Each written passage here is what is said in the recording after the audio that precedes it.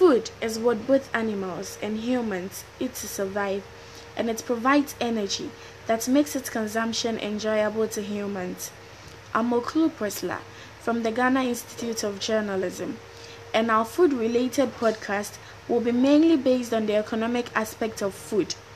That is, the prices of food and its influence on people's choice for buying, the income level of families and the effect on their choice of food, prices of raw foods and how it affects individuals' households, the prices of cooked foods and its influence on the income of the individuals, the buying and selling of food in Ghana, that is the trading aspect of food, the location and its effect on the choice of food.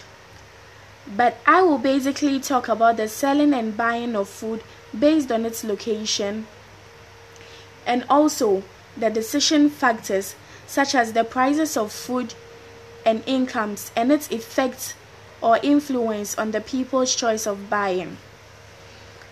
Have you ever wondered why people sell the same kind of food but with different prices? Do you know that the attractiveness of a restaurant influences their prices of food? The attractiveness of a restaurant makes food very expensive. Even though it's good to buy from a well-kept environment with clean waiters and waitresses and a conducive environment, it all adds up to the cost of your food. A restaurant with an attractive environment and well-dressed waiters and waitresses sell their food at higher amounts. This is because they render good services and customers feel comfortable when eating there. That is why you can't compare food sold at Zongo Junction to food sold at a restaurant with an attractive environment such as Kempinski or Golden Tulip in terms of their prices, because they have different environments.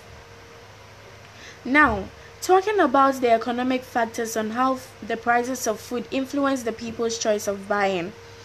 The high cost of food has become a barrier for low-income families. Yes, it is very true that people prefer buying from the street, but others buy from the streets because that is what they can afford.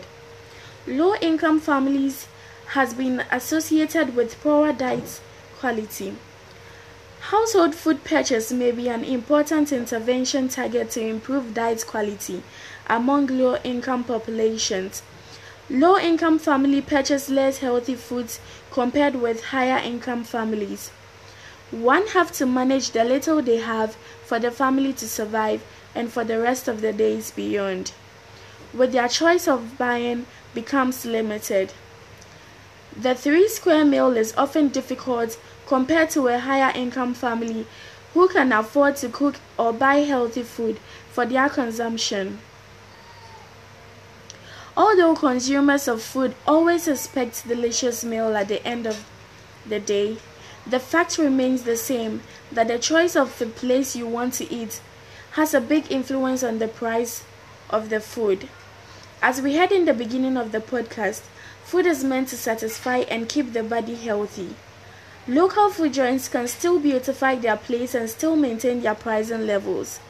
One have to know that food is good and we eat to live. This is where I will end my food-related podcast. Eat well and stay safe. Thank you.